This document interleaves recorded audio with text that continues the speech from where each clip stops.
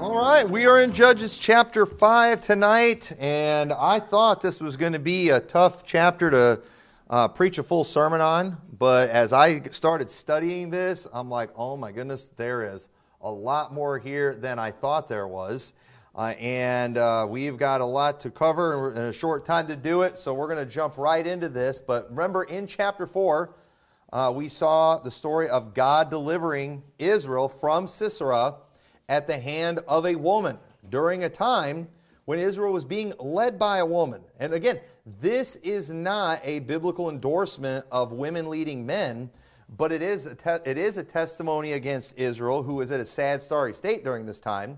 But also, it's another thing we need to remember too, is sometimes God would do things out of the ordinary to teach something very important. And just because God would sometimes tell them to do something out of the ordinary, it was not Him giving permission to do these things all the time. For example, God had the prophet Isaiah go around naked and barefoot, even with his buttocks uncovered, for 3 years. Now, that does not mean it's okay for you to go around naked for 3 years. You would be wrong for doing that. But God did tell a prophet to do that. You know why? Because Israel should have been ashamed of their sin.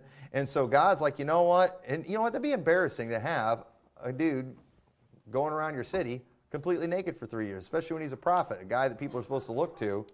That's embarrassing. But you know what? Israel should have been embarrassed because of their sin. So God would have them do things out of the ordinary sometimes. And Isaiah wasn't a bad guy when he did that. He was being obedient to God. And I don't believe God's ever going to tell any of us to do it. And I really hope He doesn't. Because I definitely don't want to do that. But God did back then. And you know what? Yes, God called on Deborah to lead. Deborah was a prophet. We're going to see this song of Deborah. I was going to call this the Song of Deborah, but as I started studying, I'm like, this is a prophecy. So I changed the title to The Prophecy of Deborah. And this was something that was from God. But again, this is not permission for all you ladies to go out there and start calling yourself prophetess and trying to, run men. Okay, don't do that. But this chapter, it can be a little confusing for a couple of reasons. And that's because, for one, this is very poetic. It's a song. But then two, there's a lot of poetic references that it makes to different aspects of the battle that had taken place that the book of Judges doesn't record. So, all we really know about this battle that was taking place is what went down between Sisera and Jael. That's pretty much all we know. But there was obviously a lot more to it. And so this song references many of those things. So it would have been very relevant to them. They would have known exactly what it was all about. But there's going to be details in this chapter. There's going to be verses we're just going to kind of read through. And I don't have a whole lot I can really say about it because I wasn't there and we don't know all the details of what happened. But let's go ahead and start in verse 1. Before we start verse 1, too, let's go ahead and let's say our prophets, all right? Anybody got their prophets memorized? So here we go. Yeah, somebody want to just say it? Oh, wait, we got Daniel there in the back. You want to say it? Who do we got? Nice, very good. All right, so he's got it. So say it all together. Othniel, Ehud, Shamgar, and Deborah. And then next week, we're talking about Gideon. That's an easy one to remember, too. So if you got these 4 down, you're going to do good. We'll be on Gideon for a while. So it's going to get harder as we go, though. But anyway, verse 1 says, Then sang Deborah and Barak, the son of Abinoam, on that day, saying, Praise ye the Lord for the avenging of Israel, when the people willingly offered themselves. And God always came through for Israel when they would obey Him. And it says, Hear, O ye kings, give ear, O ye princes, even I, will sing unto the Lord. I will sing praise to the Lord God of Israel. And I like this too because our praise should be public. And it was always God's desire for Israel to tell the world about His greatness. And so praise is not something that should be a private thing. While you can praise God privately and you should praise God privately, you shouldn't be afraid to praise God publicly. We should be very public in proclaiming all the glory of God, the goodness of God, the grace of God. We should always do that kind of thing. The world needs to know how great our God is. And Israel was supposed to be doing that. And so as they're singing this song of praise to God, this was a good thing. And it says, O Lord, when thou wentest out of Seir, when thou marchest out of the field of Edom, the earth trembled, and the heavens dropped, the clouds also dropped water. The mountains melted from before the Lord, even that Sinai from before the Lord God of Israel. Now this verse is actually a very important verse that we need to focus on, because we're going to see something mentioned a little bit later in this chapter that's mentioned in Psalms and it's mentioned in Ephesians. Okay, and that's that phrase. He led captivity captive. We see that phrase 3 times in the Bible. We see it in Ephesians, which is one of the main verses people use to prove that Jesus went down to good hell and delivered the Old Testament saints out of hell. That is one of the main verses that they use. And that is one of the worst possible interpretations you could possibly come up with. If you want to teach Abraham's bosom, you know what? There might be some verses that kind of sound okay. That one they absolutely should not use. And by the end of this message, anyone who still would use that passage to prove Abraham's bosom is just being stubborn. Okay? I'm not saying this message is going to debunk Abraham's bosom, but it would definitely debunk the use of that verse for that, and nobody should use that. And so I've heard people connect all 3 of these before, and I never really thought you should connect this mention of it in Judges, because captivity captive is something very specific, and we'll talk about that in a little bit. But I thought, you know what, just to make sure, I'm going to compare some things that we see in the Song of Deborah here in Judges and the Song of David, where that Ephesians is directly quoting when it mentions he led captivity captive. And when I saw the similarities there, I'm like, you know what? These things are definitely related. There's no doubt about it. So I was definitely wrong in thinking those were not connected. But I want to talk about this melting of Mount Sinai that is mentioned here, because this is a very important event that they are referring to, that they're singing about, that in the theological world, I think we've done a poor job teaching the significance of this event on Mount Sinai where the mountains melted. This was a major event in Israel's history that if we ignore it, it will allow people to take certain New Testament passages and just run with it and go places God never intended people to go with it. But if we understand the significance of it, then nobody's going to be able to do that with us. And so turn over to Exodus chapter 19, because this is what it's referring back to. Exodus chapter 19. I'm going to try to read as much of this as I can, as quick as I can. But we need to make sure we get a hold of a few things on here. It says, in the 3rd month, when the children of Israel were gone forth out of the land of Egypt, the same day came they into the wilderness of Sinai. For they were departed from Rephidim, and were come to the desert of Sinai, and had pitched in the wilderness, and there Israel camped before the mount. And Moses went up unto God, and the Lord called unto him out of the mountain, saying, Thus shalt thou say to the house of Jacob, and tell the children of Israel, Ye have seen what I did unto the Egyptians, and how I bare you on eagle's wings, and brought you unto myself. Now therefore, if ye will obey my voice indeed, and keep my covenant, then ye shall be a peculiar treasure unto me above all people. For all the earth is mine. And ye shall be unto me a kingdom of priests and an holy nation. These are the words which thou shalt speak unto the children of Israel. And I wish I had time to talk about Peter, but I don't have time to go into that. And Moses came and called the elders of the people, and laid before their faces all these words which the Lord commanded them. And all the people answered together and said, All that the Lord hath spoken, we will do. And Moses returned the words of the people unto the Lord. And the Lord said unto Moses, Lo, I come unto thee in a thick cloud, that the people may hear when I speak with thee, and believe thee forever. And Moses told the words of this people unto the Lord. Now, it looks like what we're seeing in this chapter here is God is about to come join himself with a people that he brought out of Egypt, with his people that he brought out of Egypt. And so they've agreed, they're going to keep the covenant of the Lord. God said, I'm going to come down on the mountain, and I'm going to speak to you.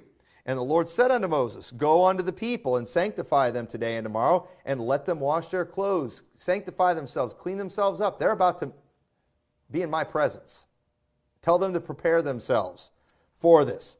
And be ready against the 3rd day. For the 3rd day the Lord will come down in the sight of all the people upon Mount Sinai, And thou shalt set bounds unto the people round about, saying, Take heed to yourselves that ye go not up into this mount, or touch the border of it. Whosoever toucheth the mount shall be surely put to death.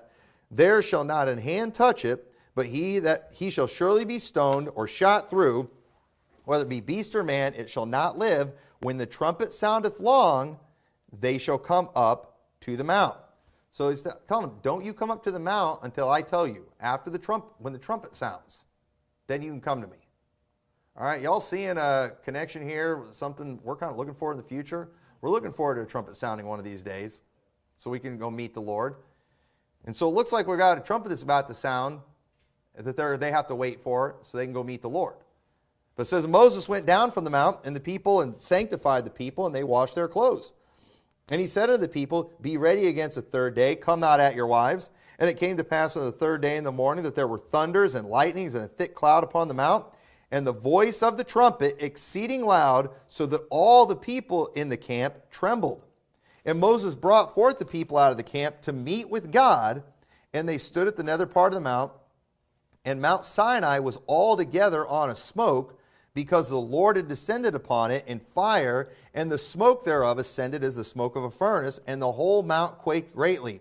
And when the voice of the trumpet sounded long, and waxed louder and louder, Moses spake, and God answered him by a voice. And the Lord came down upon Mount Sinai on the top of the mount, and the Lord called Moses up to the top of the mount, and Moses went up. And the Lord said unto Moses, Go down and charge the people, lest they break through unto the Lord to gaze, and many of them perish. And let the priests also, which come near to the Lord, sanctify themselves, lest the Lord break forth upon them. And Moses said unto the Lord, The people cannot come up to the Mount Sinai, for thou chargest, saying, Set bounds about the mount, and sanctify it. And the Lord said unto him, Away, get thee down, and thou shalt come up, thou and Aaron with thee, but let not the priests and the people break through to come up unto the Lord, lest he break forth upon them. And Moses went down unto the people, and spake unto them. And then we see the Ten Commandments that God ends up giving him. But notice that when God came down on that mountain and the trumpet sounded long, God showed up on that mount, but then you know what he told Moses? Tell them they can't come up here. Their sanctifying that they did of themselves was definitely not enough. And so what we see here is God ends up giving Israel a law. God gives them a holy law that they needed to follow. And you know what? They agreed that they would follow the law. They agreed, we will do everything God said to do. And God told them, if you will keep my covenant, then you'll be a holy nation, a peculiar people, and all these things. Now let me ask you, did they keep the covenant? No. Now, in Deuteronomy chapter 18, this is another key verse, because here in Exodus 19, it doesn't give us these details, but later in Deuteronomy, it tells us a little more about what went down when God came down on that mountain and he spoke to the people. And notice what it says in Deuteronomy 18:15. It says, The Lord thy God will raise up unto thee a prophet from the midst of thee, of thy brethren, like unto me, unto him shall ye hearken. We know that's talking about Jesus. According to all that thou desirest of the Lord thy God in Horeb in the day of the assembly, saying, Let me not hear again the voice of the Lord my God, neither let me see this great fire anymore, that I die not. When that event took place in Exodus 19, the people got scared and they told Moses, don't let that happen again. We don't want to hear the voice of God. They thought they were all going to die. And the truth is, they were so rotten, if they'd have gotten in the presence of God, they'd have died. And you know, don't get high and mighty. If we'd have been there and we'd gotten in the presence of God, we'd have died too. Because you know what? Sinful man can't be in the presence of a holy God. And God was doing something then to teach man something. But after they said, you know what? Don't let him do that anymore. It says, The Lord said unto me, They have well spoken that which they have spoken. I will raise them up a prophet from among their brethren, like unto thee, and will put my words in his mouth, and he shall speak unto them all that I command him. And it shall come to pass that whosoever will not hearken unto my words, which he shall speak in my name, I will require it of him. And so what happened? Generations later, God raised up a prophet of their own brethren, Jesus Christ. One that was like Moses. And you know what? They, according to the law of Moses, were supposed to listen to the words of Jesus. They were supposed to do everything he said, and God said, if you don't do it, I'll require it of you. Now, the dispensationalists are going to tell us God broke that promise to Israel and is not going to require it of them. He's going to save them anyway. Baloney. No, you reject Jesus Christ. you're done for. Hebrews 12:23 says, to the general assembly and church of the firstborn, which are written in heaven, and to God the judge of all, and to the spirits of just men made perfect, and to Jesus, the mediator of the new covenant, and to the blood of sprinkling that speaketh better things than that of Abel. Okay, and Jesus is the mediator of the new covenant. And what was the old covenant? The old covenant was those 10 commandments that was given on Mount Sinai. And then it says, see that ye refuse not him that speaketh. Talking about Jesus Christ. They refused God when he spoke to them in the mount. But now the writer of Hebrews is telling the Jews, refuse not him that speaketh. Don't refuse Jesus Christ. This is that prophet that the Lord said he would raise up from your brethren. For it says, for if they escape not who refused him that spake on earth, much more shall not we escape if we turn away from him that speaketh from heaven, whose voice then shook the earth. But now he hath promised, saying, yet once more I shake not the earth only, but also heaven. And this word, yet once more, signifieth the removing of those things that are shaken, that which is referring to the old covenant, as of things that are made, that the things which cannot be shaken may remain. Wherefore we receive a kingdom which cannot be moved. Let us have grace whereby we may serve God acceptably with reverence and godly fear, for our God is a consuming fire. So here's what you need to understand. When the Bible makes reference to Mount Sinai, it's making reference to Mount Sinai because that is where God gave them the law. That is where God gave them that old covenant. And the law is what kept Israel in bondage. Y'all understand that? The law is what kept Israel in bondage, and that's why Jesus Christ came to preach liberty to the captives. And what held them captive? It was the things of the law. The law condemned them. The law held them, and we can go to many verses in the New Testament explaining that. I think we all get the concept that the law is what had Israel in bondage. It was their sin that always got them in trouble, and it was their transgression of the law. And so the law held Israel captive because they were sinful. Galatians 4:24, Paul speaking says, which things are an allegory, for these are the two covenants, the one from Mount Sinai, which gendereth to bondage, which is Hagar. Okay? And pay very close attention to all these things I'm telling you, because we're going to see some symbolism here in Judges chapter 5. That it's like, I can't make up something like this. It's just, stuff like this is what proves the Bible's the Word of God. There's a lot of proof, but this chapter just blows my mind. And it says, for this Hagar is Mount Sinai in Arabia, and answereth to Jerusalem, which is now is, and is in bondage with her children. But Jerusalem, which is above, is free, which is the mother of us all. For it is written, rejoice, thou barren that bearest not. Break forth and cry, thou that travailest not. For the desolate hath many more children than she which hath an husband. Now we, brethren, as Isaac was, are the children of promise. So I think we understand the concept now of Sinai being about bondage, and I think we all understand that Jesus Christ came to preach liberty to the captives. So, what happened in the last chapter, in Judges chapter 4? Israel was in captivity at the hand of Sisera. God defeated their oppressors, or God defeated their captors. Okay? Now, this would be a good opportunity to insert a prophetic message about deliverance from captivity. Okay, so let's keep all this in mind, and let's read a little bit more of Judges chapter 5. Because these next verses, too, that we're going to look at, they're hard to fully understand because, again, the Bible doesn't record the details of what happened in chapter 4 with the entire battle. It mainly just focuses on Jael and Sisera. It mainly focuses on a woman piercing the head of Israel's captor. Okay? And keep that in mind. Judges 5:6. In the days of, so this is part of the song, in the days of Shamgar, the son of Anath, in the days of Jael, the highways were unoccupied, and the travelers walked through the byways. The inhabitants of the villages ceased. They ceased in Israel, until that I, Deborah, arose, a mother in Israel. They chose new gods. Then was war in the gates. Was there a shield or a spear seen among 40,000 in Israel?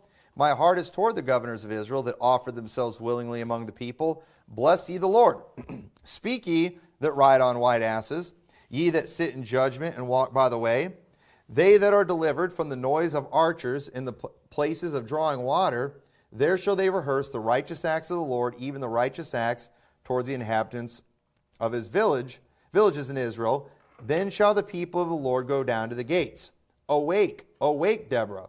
Awake, awake, utter a song. Arise, Barak, and lead thy captivity captive, thou son of Abinoam. So there is that phrase, lead thy captivity captive. And again, that phrase is used only 2 other times in the Bible. Now, let me just tell you what captivity captive literally means. To lead captivity captive, that means you are taking your captor captive. The one that held you captive is now your captive. That's what that means. Now, that's important to understand too, because when people teach that Jesus leading captivity captive was leading the Old Testament saints out of hell, well, when did they hold him captive? That doesn't make any sense. Okay? So that doesn't really work. That's not leading captivity captive. And since James gives absolutely no reference to, them being captivity, you're just inserting that because, and I don't have time to go in this, because somebody was reading the Gospel of Nicodemus, which is not Bible. And I've preached a message on that, don't have time to get into that. I'll just say that to trigger people online who might be listening to this. But y'all been getting your stuff out of the Gospel of Nicodemus, hate to tell you. But anyway, Psalm 68. So go ahead and look at Psalm 68. Let's look at Ephesians 4. Let's look at these other references. It says, thou hast ascended on high, thou hast led captivity captive, thou hast received gifts for men, yea, for the rebellious also, that the Lord God might dwell among them. So there's the reference in Psalms. And then in Ephesians 4, it's quoting directly from Psalms.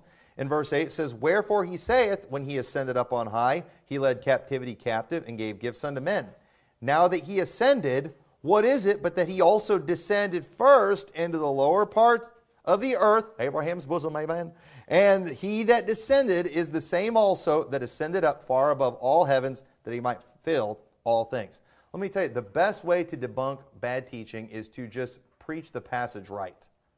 And I'm going to show you exactly what this passage means, because it's real clear what this passage means, especially when we put all these things together. So, again, I do believe this passage in Judges is connected to this. And so, here's what I believe about this passage in Judges. I believe, of course, that it's a literal story of a literal event where God took Israel's captors and made them captives. I also believe this song was recorded because it was prophetic about the day when Jesus would someday come and conquer the things of the law that came from Mount Sinai that was holding Israel captive. That's what the prophecy is about. Not that he was going to one day lead them out of good hell. No, Jesus Christ is going to come one of these days, and he is going to conquer those things of the law for you. And he is going to give you liberty through that. And so I believe this one because, first off, we're going to see the story fits. Really good. But also, we have in that song, we have a reference to Sinai, which is when God gave the law. And it's the same thing that we see in Psalm 68. Because again, I didn't really think these things were connected, but then I was like, you know what, I'm going to check. I'm going to go through Psalm 68 and see if there are some things we can compare with David's song, with the song of Deborah, and the comparisons are definitely there. Without a doubt, they're there. And so go ahead and turn over to Psalms chapter 68. And so notice in verse 1, it says, let God arise, let his enemies be scattered, let them also that hate him flee before him. As smoke is driven away, so drive them away. As wax melteth before the fire, so let the wicked perish at the presence of God. Let the righteous be glad, let them rejoice before God, yea, let them exceedingly rejoice. And we're not going to go back and look at Judges 5 again, but they do kind of have similar beginnings, where it's just kind of praising of the Lord. But then jump down to verse 7. We're not going to go through all of Psalm 68. It says, O God, when thou wentest forth before thy people, when thou didst march through the wilderness, Selah, the earth shook. The heavens also dropped at the presence of God. Even Sinai itself was moved at the presence of God, the God of Israel. So notice in this song too, that's also about God defeating his enemies, physical, literal enemies. David, I'm not sure who he was fighting at the time when he wrote this, but God defeated those enemies too. David, in this song, he talks about God, on Mount Sinai and about the mountains melting at his presence, just like the song of Deborah did. And then, jump down to verse 17 in Psalm 68. It says, the chariots of God are 20,000, even thousands of angels. The Lord is among them, as in Sinai, in the holy place. The very next verse, after it mentions Sinai again, thou hast ascended on high. Thou hast led captivity captive. Thou hast received gifts for men, yea, for the rebellious also, that the Lord might dwell among them. Blessed be the Lord, who daily loadeth us with benefits, even the God of our salvation, Selah. He that is our God is the God of salvation, and unto God the Lord belong the issues from death. Okay? Now, folks, this is pretty big here. So first off, notice, after he talks about him ascending, or he mentions Mount Sinai, and then him leading captivity captive. And again, Sinai, that's the law. Leading captivity captive, that is something, Jesus conquered the law through his death. Okay, y'all understand? He did it through his death. Jesus Christ, what did he have to do to bring us salvation? He had to die in our place. And what came from his death? Because what is the issues of death? Okay, and an issue, okay, it's something that comes from something. Okay, like in the Bible, it talks about like a running issue, which is like something that's coming out of your body, which is gross. But right here, it's talking about the issues of death. And what came from the death of Christ? Salvation. Right? And so here we have Sinai, the law mentioned. We have leading captivity captive, Jesus conquering the things of the law. How did he do that? Through his death. And what came from his death? Salvation. Eternal life for all of us.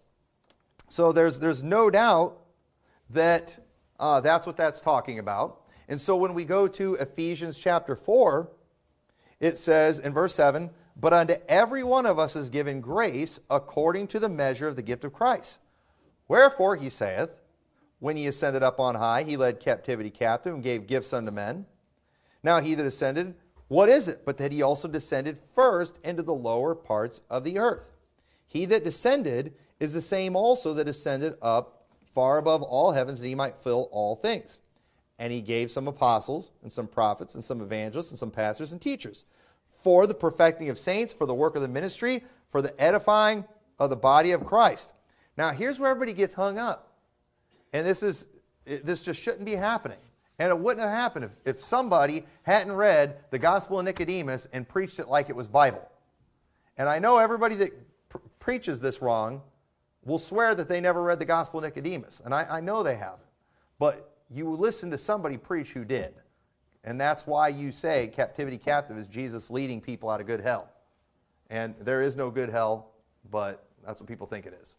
But anyway, let's, to help understand this passage, first off, notice verses 9 and 10 is a parenthetical statement.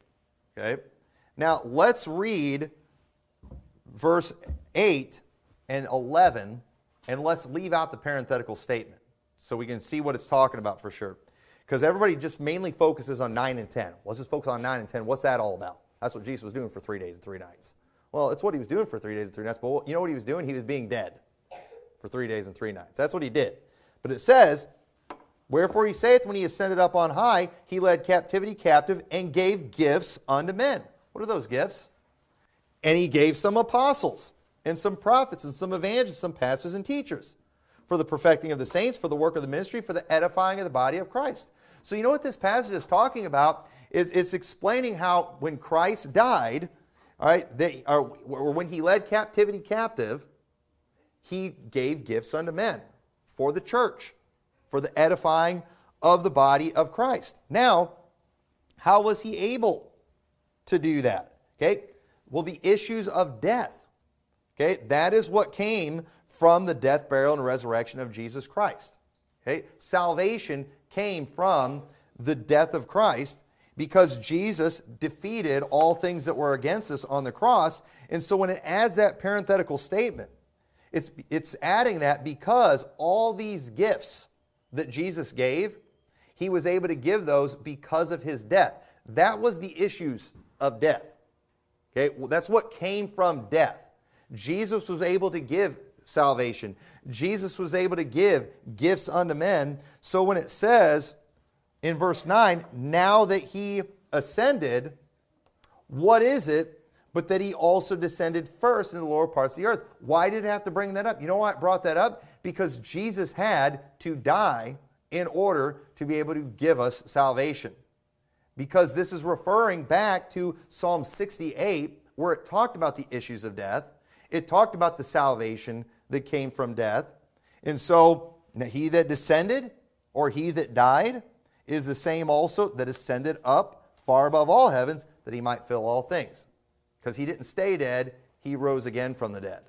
So, folks, when you see that that's what that's talking about, where in the world do you get bringing the Old Testament saints out of good health from that passage?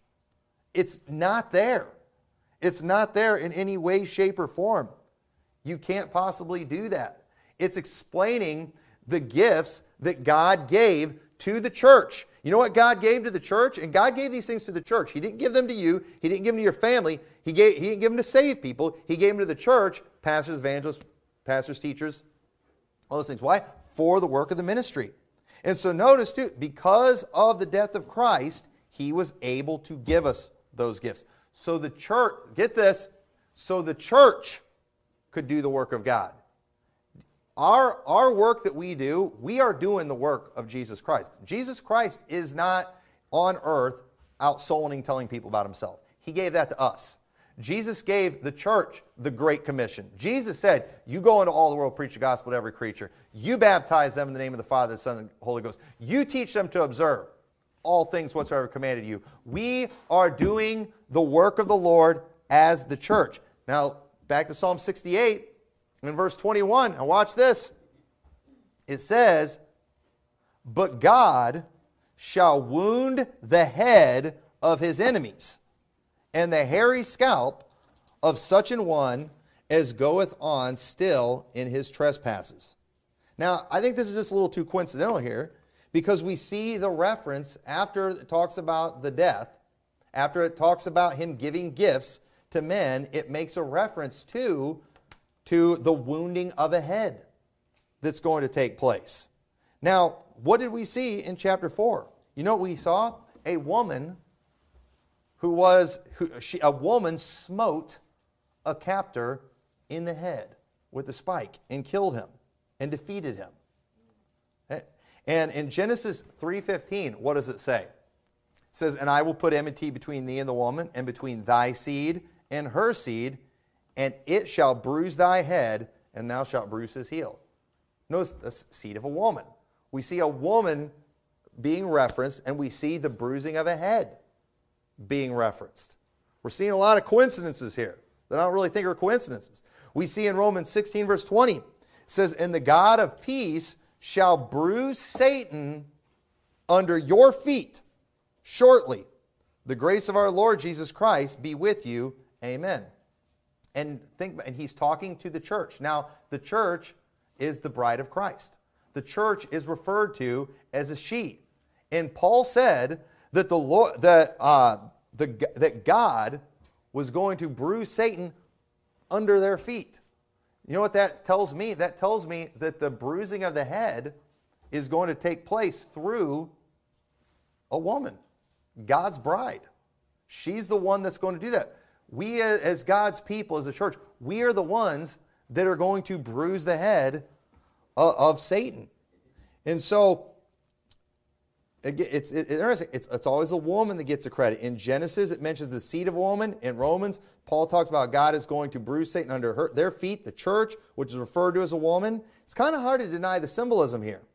And so understand that it was God that defeated Sisera, but how did God do it? God did it by the hand of a woman. And God gets the glory for that. We see also that God will use the church, a woman, to bruise the head of Satan. But Christ gets the glory. These coincidences they're just a little too many right here. And so this is just kind of a reminder to me that the Bible, it's the Word of God. So that when we're looking at that story, you could say that Sisera, he's like a picture of the law that held Israel captive. And you've got Jael. She's just a woman that God chooses to use. A woman can't defeat a warrior like Sisera. But you know what? God helped her, and that's exactly what she did. And what did she do? She got him right in the head. And isn't it interesting, too, in Deborah's song, it mentions, and we're going to see it too, it's referencing what she did to his head. In Psalm 68, where it also talks about leading captivity captive, it mentions, the wounding of a head that takes place. And so let's go ahead and read the rest of Judges 5:13. And there's no doubt that Jael, she's a picture of the church. And so in verse 13 it says, "Then he made him that remaineth to have dominion over the nobles among the people. The Lord made me have dominion over the mighty." And this reminds me of the millennial reign. Because what's going to happen? Okay, when is all this going to come to fruition with the bruising of the head of Satan? And I think it's going to happen, of course, at the return of Christ. But then you know what we're going to do? We're going to rule and reign over the earth. And so after we see all these things mentioned, it talks about him having dominion over the nobles, having dominion over the mighty. And it says in verse 14, "Out of Ephraim was there a root of them against Amalek. After thee, Benjamin, among thy people, out of Machir came down governors, out of Zebulun, they that handled pen of the writer. And the princes of Issachar were with Deborah, even Issachar, and also Barak. He was sent on foot into the valley for the divisions of Reuben. There were great thoughts of heart. Why abodest thou among the sheepfolds, to hear the bleatings of the flocks? For the divisions of Reuben, there were great searchings of heart. Gilead abode by Jordan." I think this is kind of just giving the details of some of the things that went on with everybody.